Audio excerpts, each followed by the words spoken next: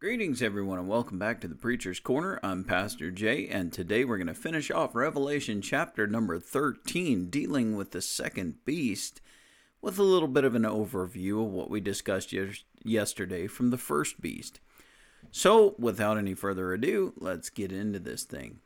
Father, we are grateful for that blessing today. It is our time, Lord, where we're able to feast upon the riches of your word. We pray that you will give our hearts opportunity to just be with you, Lord, throughout a whole day of whatever insanity we had to go through and how busy we might have been. We could take this time, even if we have to seize it by force, as it was in our own lives, that we could take this time and separate it unto you so that we may worship you and praise you and just follow you in this day.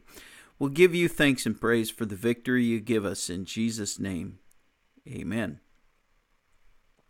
And that's the way it is sometimes, guys. We have to claw, we have to scratch, we have to fight, we have to bite to be able to separate our hearts from daily living in order to be able to get together with God, to get into the things of God and God's Word. But believe me, it's worth it. It's worth it to do that every day. So, having said that, we're in verse number 11 to start our day with today. We're going to read through our section of Scripture before we go through our overview.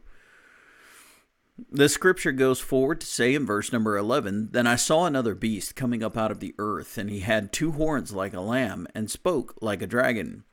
And he exercises all the authority of the first beast in his presence, and causes the earth and those who dwell in it to worship the first beast, whose deadly wound was healed. He performs great signs, so that he even makes fire come down from heaven on the earth in the sight of men, and he deceives those who dwell on the earth by those signs which he was granted to do in the sight of the beast, telling those who dwell on the earth to make an image to the beast who was wounded by the sword and lived. He was granted power to give breath to the image of the beast, that the image of the beast should both speak and cause as many as should not worship the image of the beast to be killed. He causes all, both small, great, rich, and poor, free and slave, to receive a mark on their right hand or on their foreheads, and that no one may buy or sell except one has the mark or the name of the beast or the number of his name. Here's wisdom. Let him who has understanding calculate the number of the beast, for it is the number of a man, and his number is 666. Well, amen. What a thrill to find this second beast, which is wholly unlike the first beast, only in manner of where he comes from and how he portrays himself. Now, the manner of the first beast, as you recall in verse number 1, he saw a beast rising up out of the sea. Now, rising up is in position of leadership. He comes from among the nations of the world. The sea is representative of the nations of the world. Like we were saying yesterday, is very similar to the point that the floods of the water that come out of Satan's mouth. Of course, Satan taking Jesus up onto the highest pinnacle of the earth that he could take him to, and shows him all the kingdoms of the earth and says, "These all belong to me." Therefore, we understand in this connection that the sea is represented in this time as the nations all belong as the kingdoms of Satan, as those being lost and not believing in the Lord Jesus Christ as their Savior. And so we see that this one principal person is going to rise from the multitude of the unbelievers that will be on the earth in that day, and a crown will be given him, as we see in Revelation chapter number 6, as the white horse rider comes, a crown will be given unto him by the nations, and he will go forth across the globe conquering, and to conquer, his weapon of choice, the fiery darts. Now, just like Satan, he uses this particular Antichrist is going to use a bow. He's not going to get intimate with his target. He's not going to get close to his target. He's going to go from far away so that he cannot be seen when the damage is done. And of course, we understand that he is going to be very bold, very brazen. We were able to see the distinctions that were written in Daniel chapter number 7 at the end of our session yesterday, and how powerfully these two accounts connect together to deal with that little horn. And each of the four beasts that you see that Daniel marks are four different kingdoms dealing with four different kings. And what you'll find in Revelation 13 is that all four of those kingdoms, as it starts with Babylon and it goes to the Medo-Persian kingdom and then to Greece and finally to the nastiest beast of all with the teeth that were iron was recognized as Rome. But this particular beast that we see in Revelation 13 will be a compilation of all four of those kingdoms. This is as revealed in the number of the false prophet today as 666. This number 6 is the number of man, and that number in itself represents being incomplete, represents being faulty or not full. And we're going to find out that anytime something's used in triplicate, it enforces the point, like what we talked about in Sunday school about close to a month back.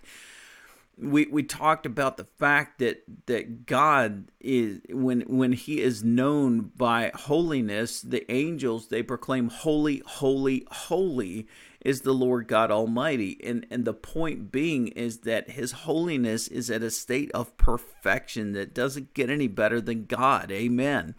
And so we find that with this number of man being just complete failure, being completely incomplete, that we discover that it is written in triplicate form. And so we grasp this concept that this one leader is going to be the absolute worst of all of the rest of mankind. He's going to be one that is just prepared for battle, and with his red horse rider and with his black horse rider, he's going to just go forth conquering and to conquer, as is revealed in Revelation chapter 6.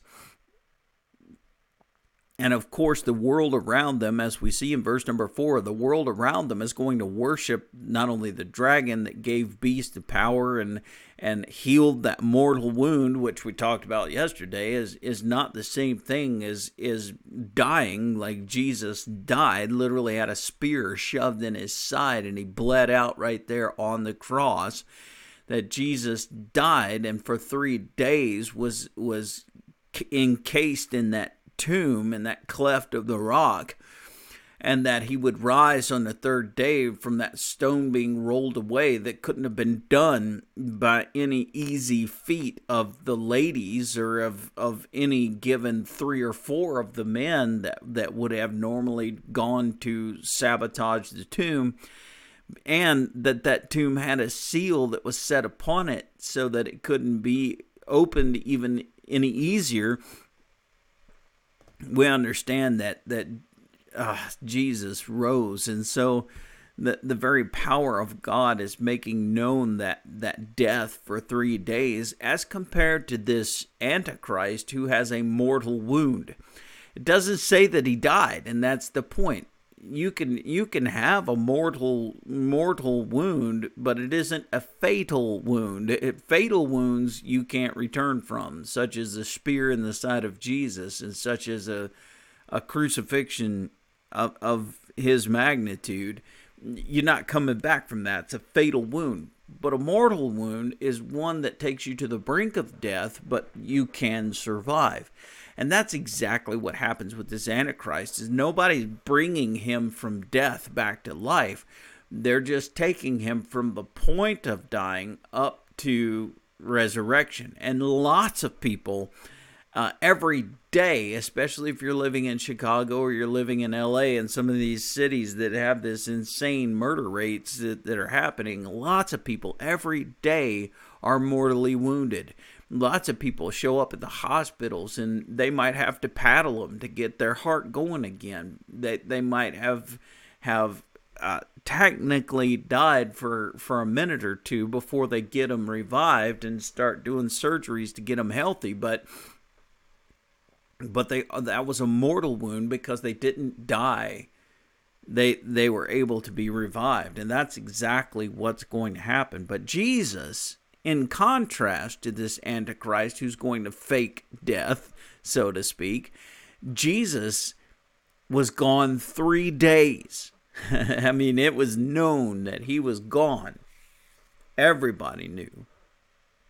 And then he rose again. So there's a lot of differences, but understand that these people, and this is mostly dealing, by the way, in Revelation chapter 13, and the people that are worshiping this beast, it's mostly dealing with Orthodox Judaism, because these guys are gonna give this dude a crown, and they're gonna worship him as their Messiah.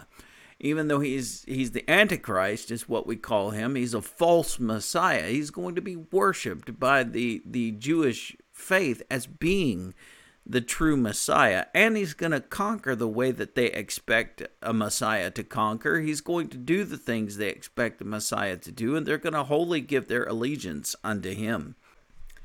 And now we come to the second beast we're going to be talking about today. And so the scripture reveals this second beast not as coming out of the sea, like the first beast would be representative of coming out of the nations, but this beast would be one that is coming up out of the earth.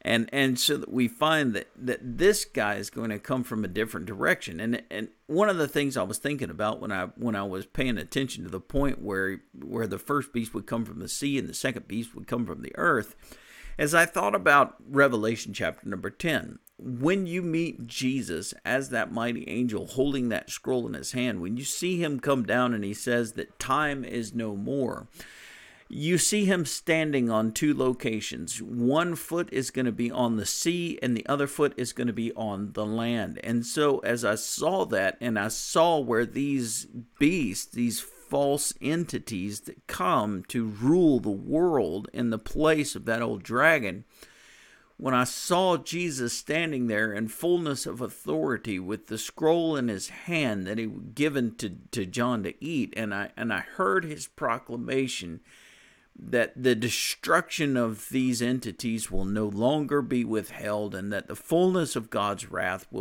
was time to come. I also see that under his feet rests the sea, or that beast which would come from the sea, as being the Antichrist who is trying to take his authority, and one foot would be upon the land, which would recognize this false prophet, who would both find themselves in Revelation chapter number 19 snatched up by Jesus and cast alive into the lake of fire. These two particular people, aside from the rest of the world around them that is deceived by them, and that is indeed drawn into hell because of their rejection of God and of the Lord Jesus Christ, but these two individuals, above and beyond all the rest of the world, are personally escorted by the Son of God into the lake of fire.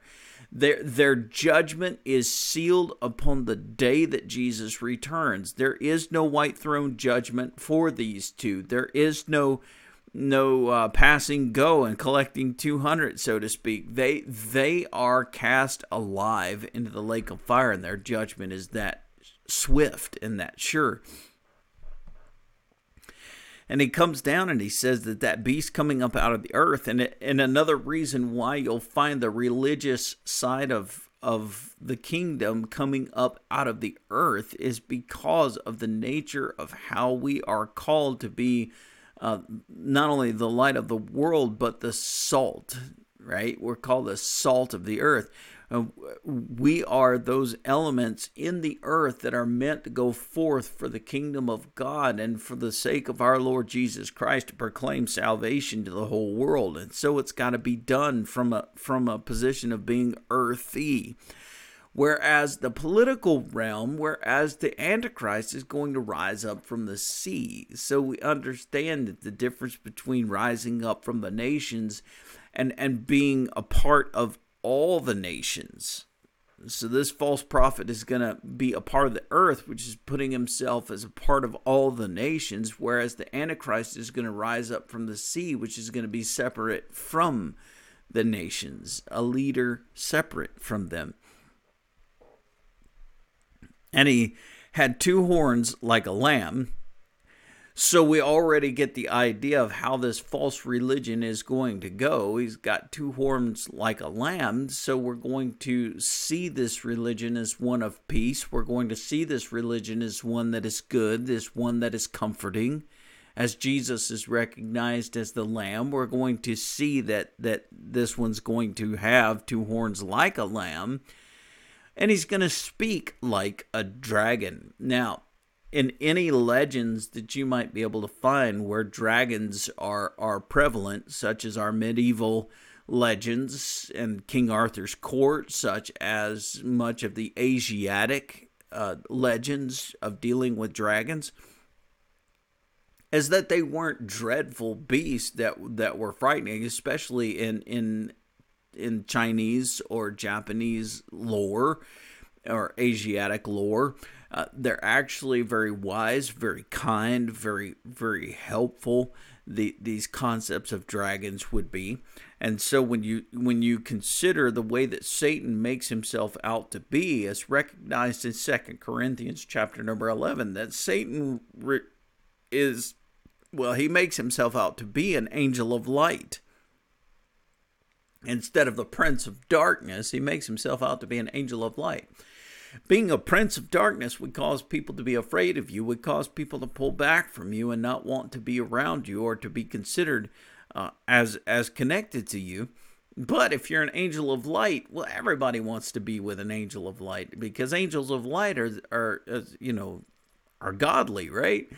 So Satan masks himself in his former estate as an angel of light, wherein his ministers, like you're finding this false prophet, will mask themselves like a lamb and speak like a dragon. So they will mask themselves as ministers of righteousness. And Paul said it's no surprise that they do this. The design of Satan is to draw you away from God. And as has always been said, you draw more flies with honey than anything else, right? So the issue is that they're going to be pouring out that honey from their lips to cause a people to be drawn away from God. And Satan doesn't have to hurt you. He doesn't have to threaten you. He doesn't have to coerce you and fight against you. All he has to do is be so sweet that you're drawn to him and separated from God. And your decision to walk away from God, your decision to follow Satan is enough to destroy you. It's enough to conquer you and erase you. And so you understand that Satan isn't going to be coming at you like all of these different films, threatening you and screaming at you and trying to claw at you and gnash up his teeth upon you. He's actually going to slide up beside you as someone very familiar to you. He's going to whisper sweet nothings in your ear and lull you away from God, because all he's got to do is keep you from trusting in Jesus. All he's got to do is keep you from following Christ. The rest of it is taken care of by the nature of your rebellion. And so this beast is indeed going to have the horns like a lamb. He's going to be strong like Jesus, and he's going to speak like a dragon. He's going to be slick-tongued like his father, the devil. He exercises all the authority of the first beast in his presence. And so this person is going to be very powerful in his presence, but he's not going to be as threatening or as frightening as the first beast is going to be. Remember, he's got the horns like a lamb and he speaks like a dragon, but in his presence, he's going to be very much a similar entity to the first beast. And in verse 12, his purpose is to cause the earth and those who dwell in it to worship the first beast whose deadly wound was healed.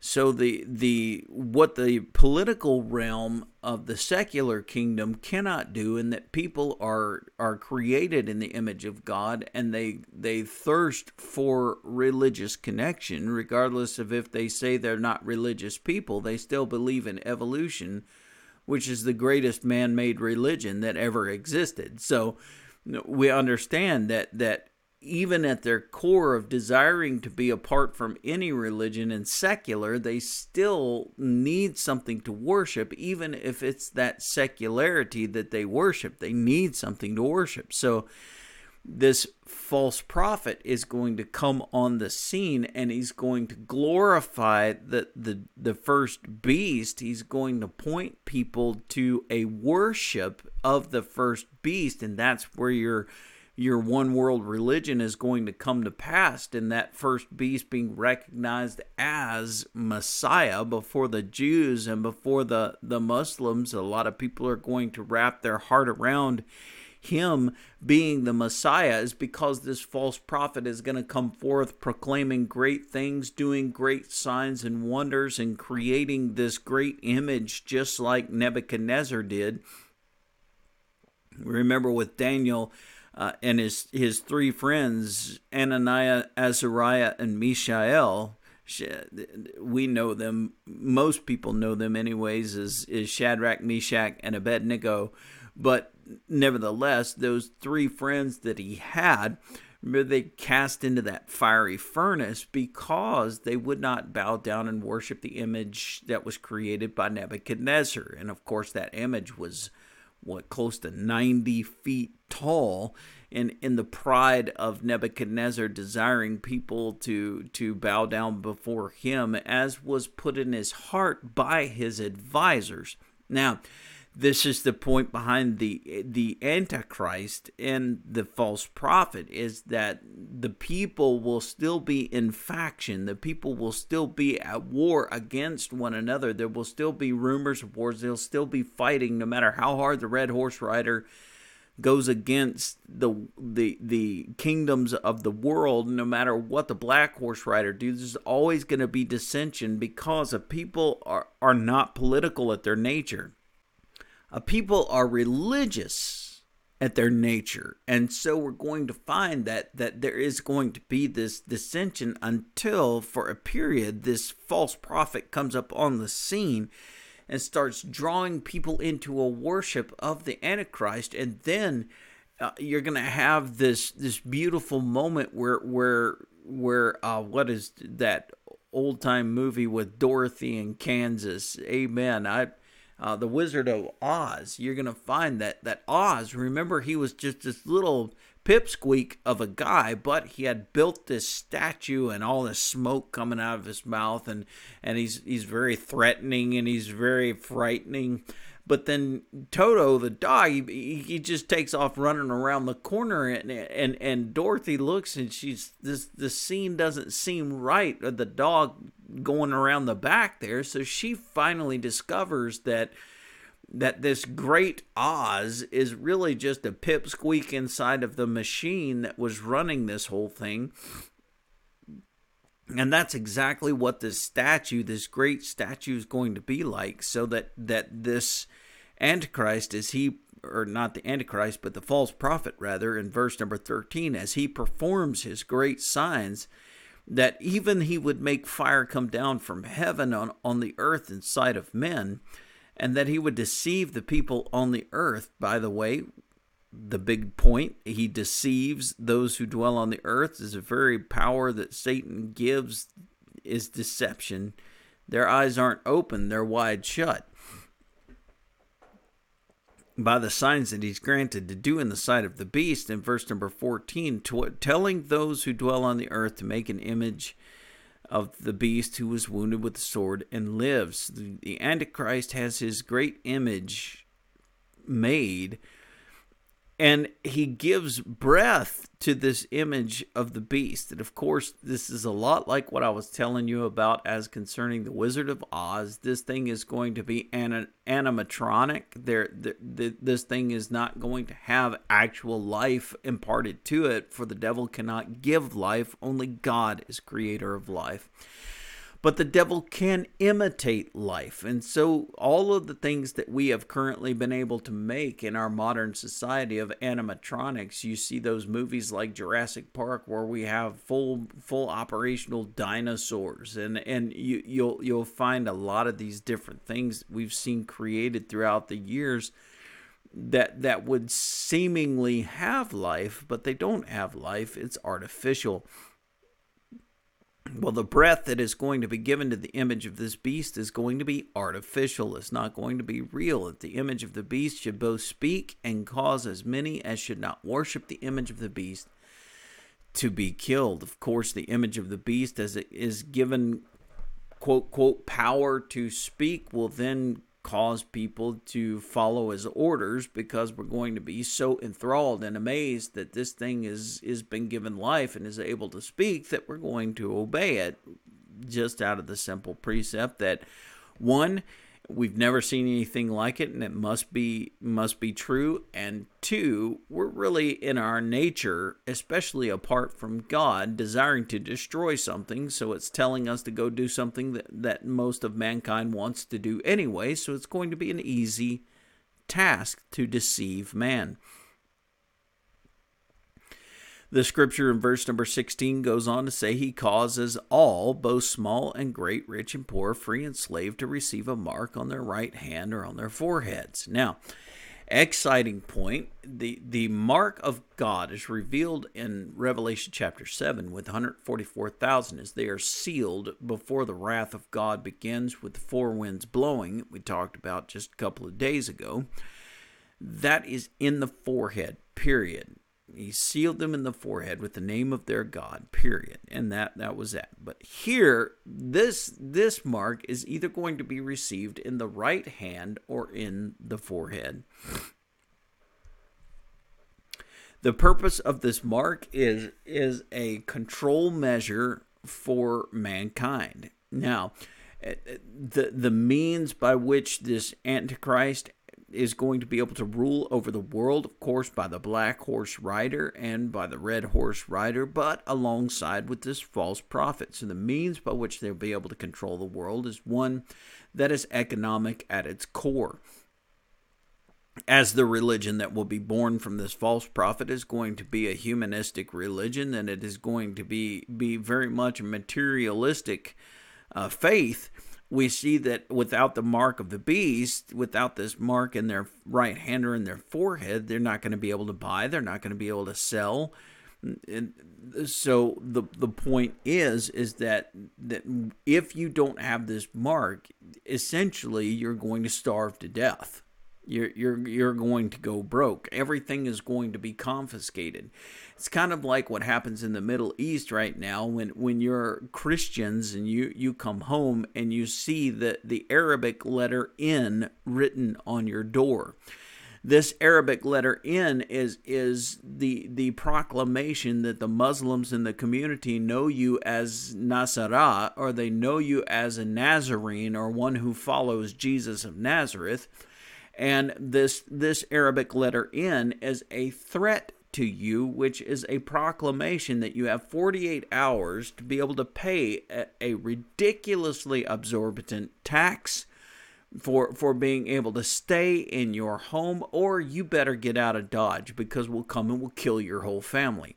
Now, this is a mark that certainly would be threatening the people of Christianity, as marking them separate from the rest of the society that would be Muslim, so as to be able to keep you from being able to buy, sell, or trade in that community. Well, this is very similar to what's going to happen by this false prophet as he seeks out those saints that would be obedient to the message of that 144,000.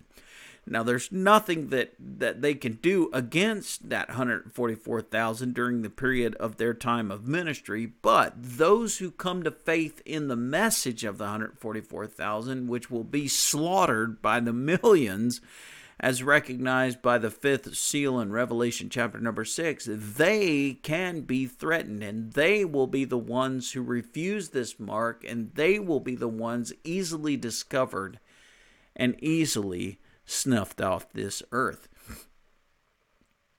So it says, he causes all, both small and great, rich and poor, free and slave, to receive a mark on the right hand or on their foreheads, and that no one may buy or sell except one who has the mark of the name. This is important, verse number 17, because we go back to this number 666, and fair enough, that's one of the markings in that. But look at what it says in verse number 17, that no one may buy or sell except one has the mark or the name of the beast or the number of his name.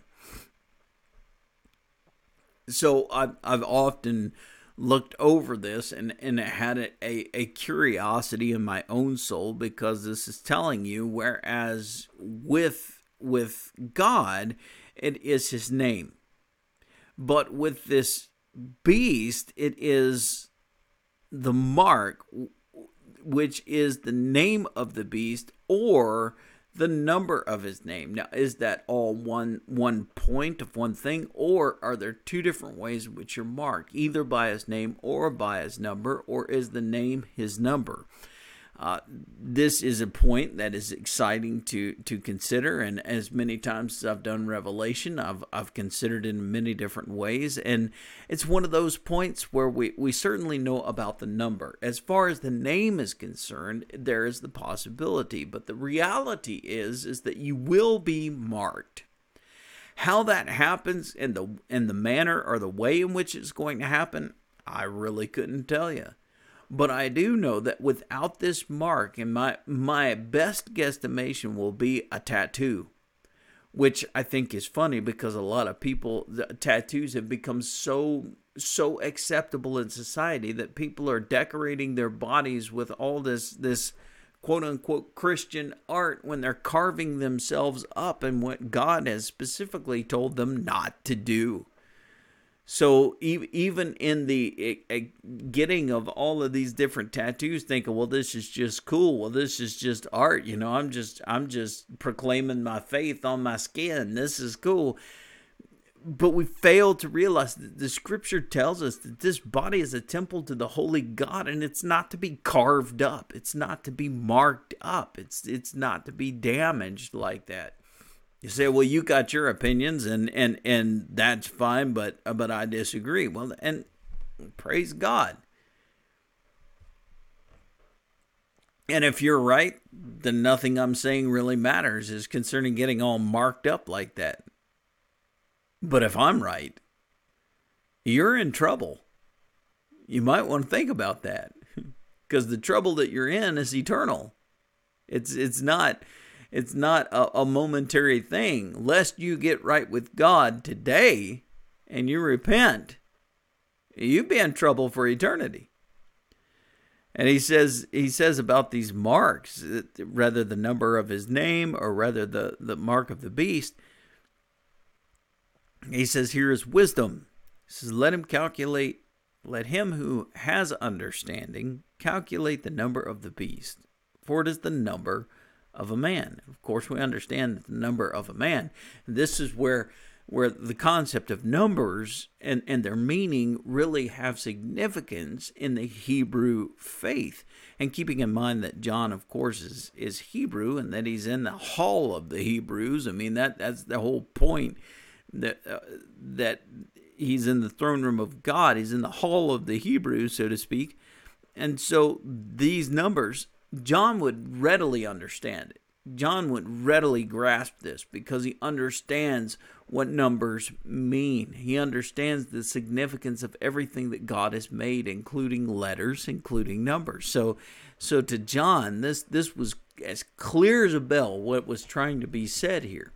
And as John would write this to try and convey this meaning to us, he is conveying this meaning as clear as a bell to the people who would have been contemporary to him to understand the things that he understood in the day that he wrote. But when we look at our period of time, more than 3,000 years separated from these events, we not understanding, especially from a Western culture, which is a more Roman, a Greco-Roman mindset and culture, we couldn't understand the numbers if they jumped off the page and spoke to us and told us what they meant. We wouldn't grasp these concepts because we don't have a Hebrew background. We have a Latin background. We have a Greek background, but we don't have a Hebrew background, and that's exactly what is being conveyed at this point. Is that the number of this beast is the number of a man, and his number is multiplied by 3. And so that you would have 666. Now, we often get this idea that it's going to be some kind of tattoo that would have 3 6s in it, kind of like a Mobius. Those designs where people have shown that, oh, well, it's 3 6s connected together to make this thing.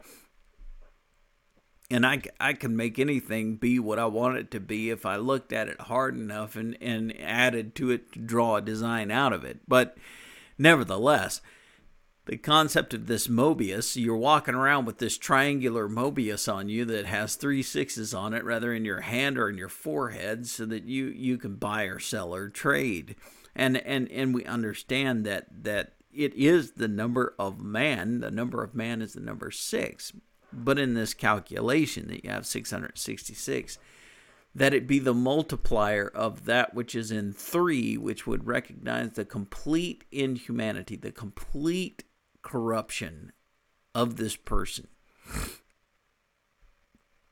And I just think that this is interesting. So now we have a clear as mud picture of these two beasts. The Antichrist that is to come into the world, that a crown would be given to him, that he would begin to establish the secular kingdom, that he would rule in this one world government that would be secured by the red horse rider and governed by the black horse rider in the commodities and trades.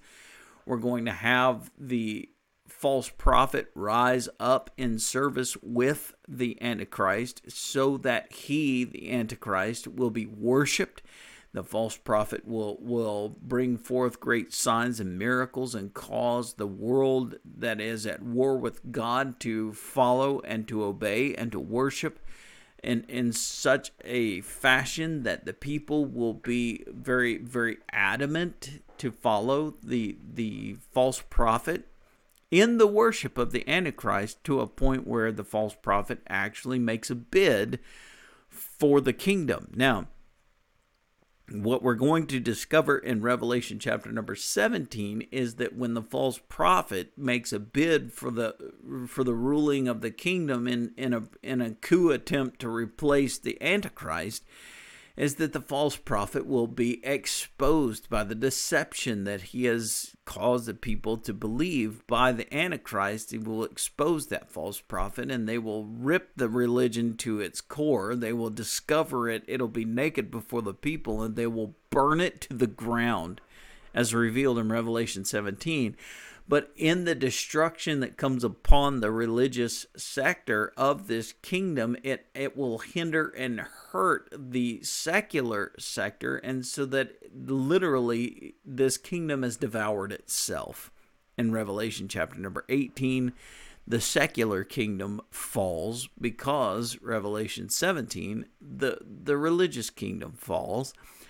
And thus, the only thing that they have left to be able to do is to make war with the saints. And so Armageddon will take place in Revelation chapter 19. Some things to look forward to, but we're not out of the woods of the devastations that God has planned in the last 7 bowls that will be poured out. That is the wrath of God, which is coming up very soon. So I hope that Revelation 13 was good. It was a character chapter. You get to meet the Antichrist in person and discover the nature of his ways. You get to meet the false prophet who's going to deceive the world into following the Antichrist. You understand that these two guys are in operation for the period of their 7 years, and that they will be working very closely with the dragon to rule the world. And so, welcome to Revelation 13. Amen. Father, we're grateful. We ask thy blessing upon us as we consider these truths today, these characters that we will see in the future, Lord, that the world will be deceived by. Pray that you will give us a heart to be able to communicate to those in our modern day, so that they would not be taken by surprise, but Lord, that they could surrender their heart to Jesus and live. We thank you for this moment in Jesus' name and for his sake. Amen. May God bless you, keep you, and cause his face to shine upon you. And I'll catch you tomorrow for Wisdom Wednesday when we get into Proverbs chapter number 4 and keep going there. So till then, take care.